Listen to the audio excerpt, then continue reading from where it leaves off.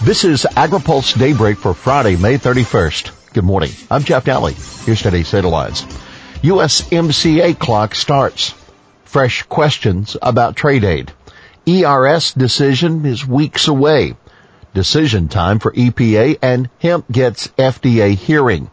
The administration has started the clock on USMCA. The Trump administration has kick-started the process for congressional consideration of the U.S.-Mexico-Canada agreement, forcing the issue on House Democrats working their way through the details of the deal.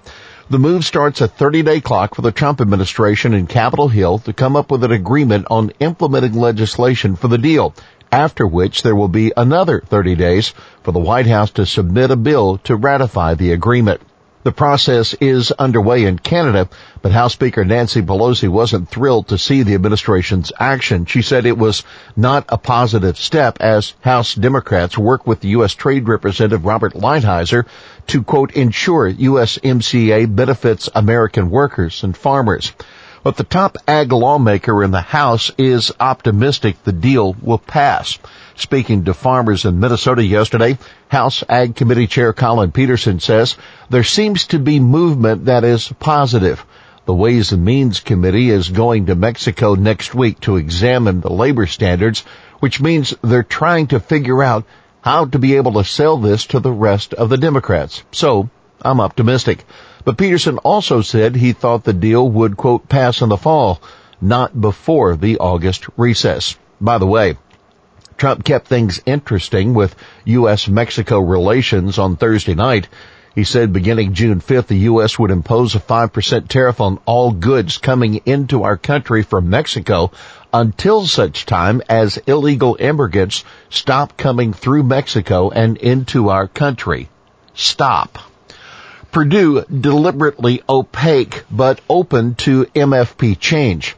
There are new questions about the Trump administration's latest trade aid package, but some clarity on how a disaster relief bill may work.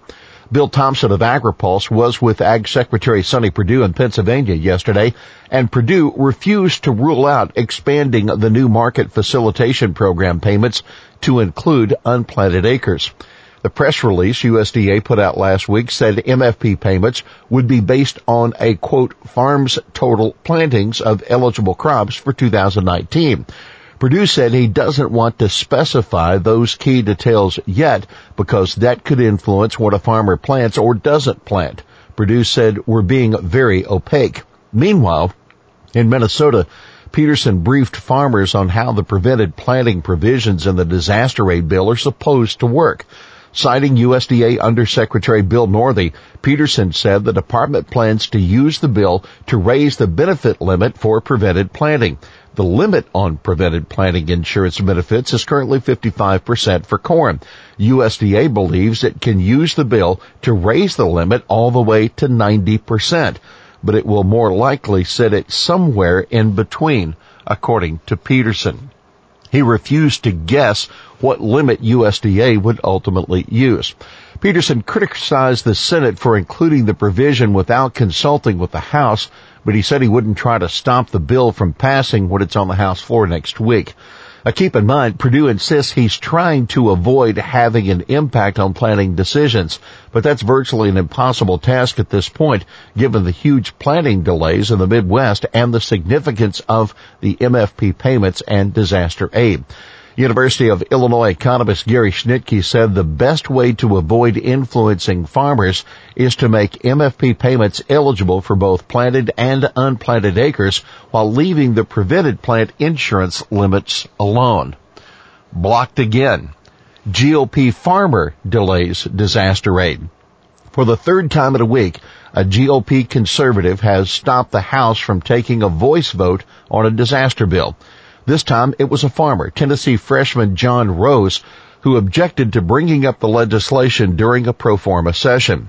His move assured that the bill won't get to President Donald Trump's desk until after the full House returns next week from the Memorial Day recess.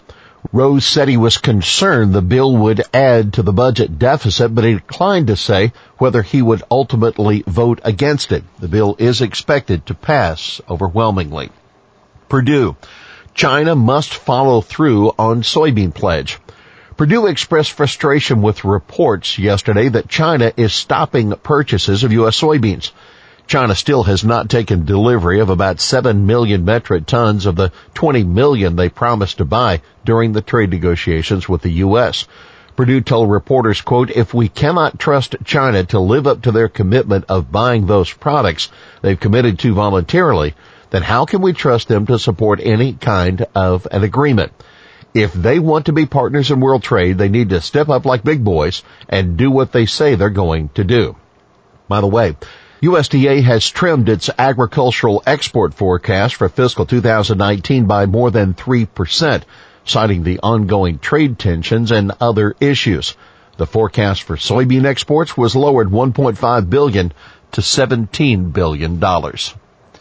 ERS NIFA relocation decision is still weeks away. Purdue says he's still, quote, "a few weeks away from a final decision on where to relocate the Economic Research Service and National Institute of Food and Agriculture." Purdue said, "We're still looking at finalists and making the visits, and then we'll begin our final and best offer negotiations." Rule due for summertime E15. If EPA Administrator Andrew Wheeler wants to address a promised E15 regulation before the start of the summer driving season, he's running out of time.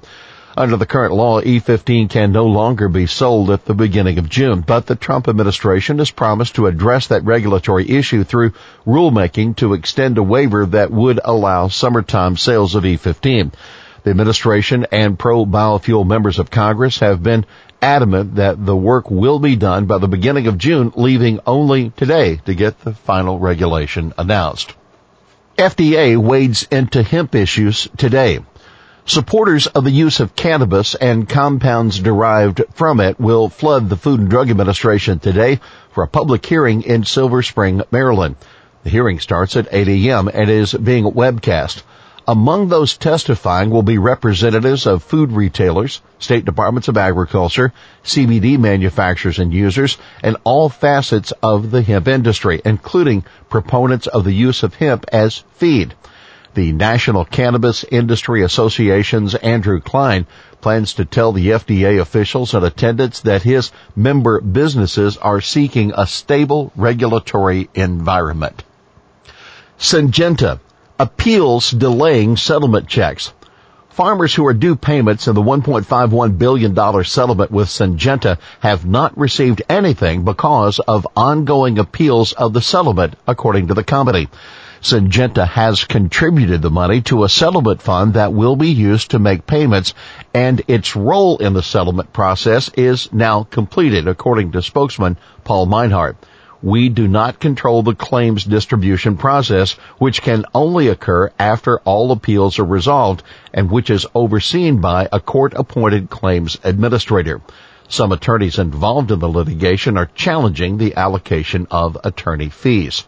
Farmers who sued Syngenta allege that China's suspension of corn imports over genetically engineered corn cost them billions of dollars. Rest in peace, Thad Cochran, the former chairman of the Senate Appropriations and Agriculture Committees, who was a staunch defender of nutrition assistance programs and of the interests of Southern farmers, died yesterday morning in Oxford, Mississippi. Here's today's He Said It. Whatever you do, you're going to wish you had made a different decision when you find out what actually happens. That House Agriculture Chairman Colin Peterson on the dilemma facing farmers as they face decisions about whether to plant or not amid uncertainty about what they will get from the trade and disaster programs. Well, that's Daybreak for this Friday, May 31st. AgriPulse Daybreak is brought to you by Watkinson Miller and Dairy Management Incorporated. For the latest news out of Washington, D.C., visit agripulse.com. For AgriPulse Daybreak, I'm Jeff Nally.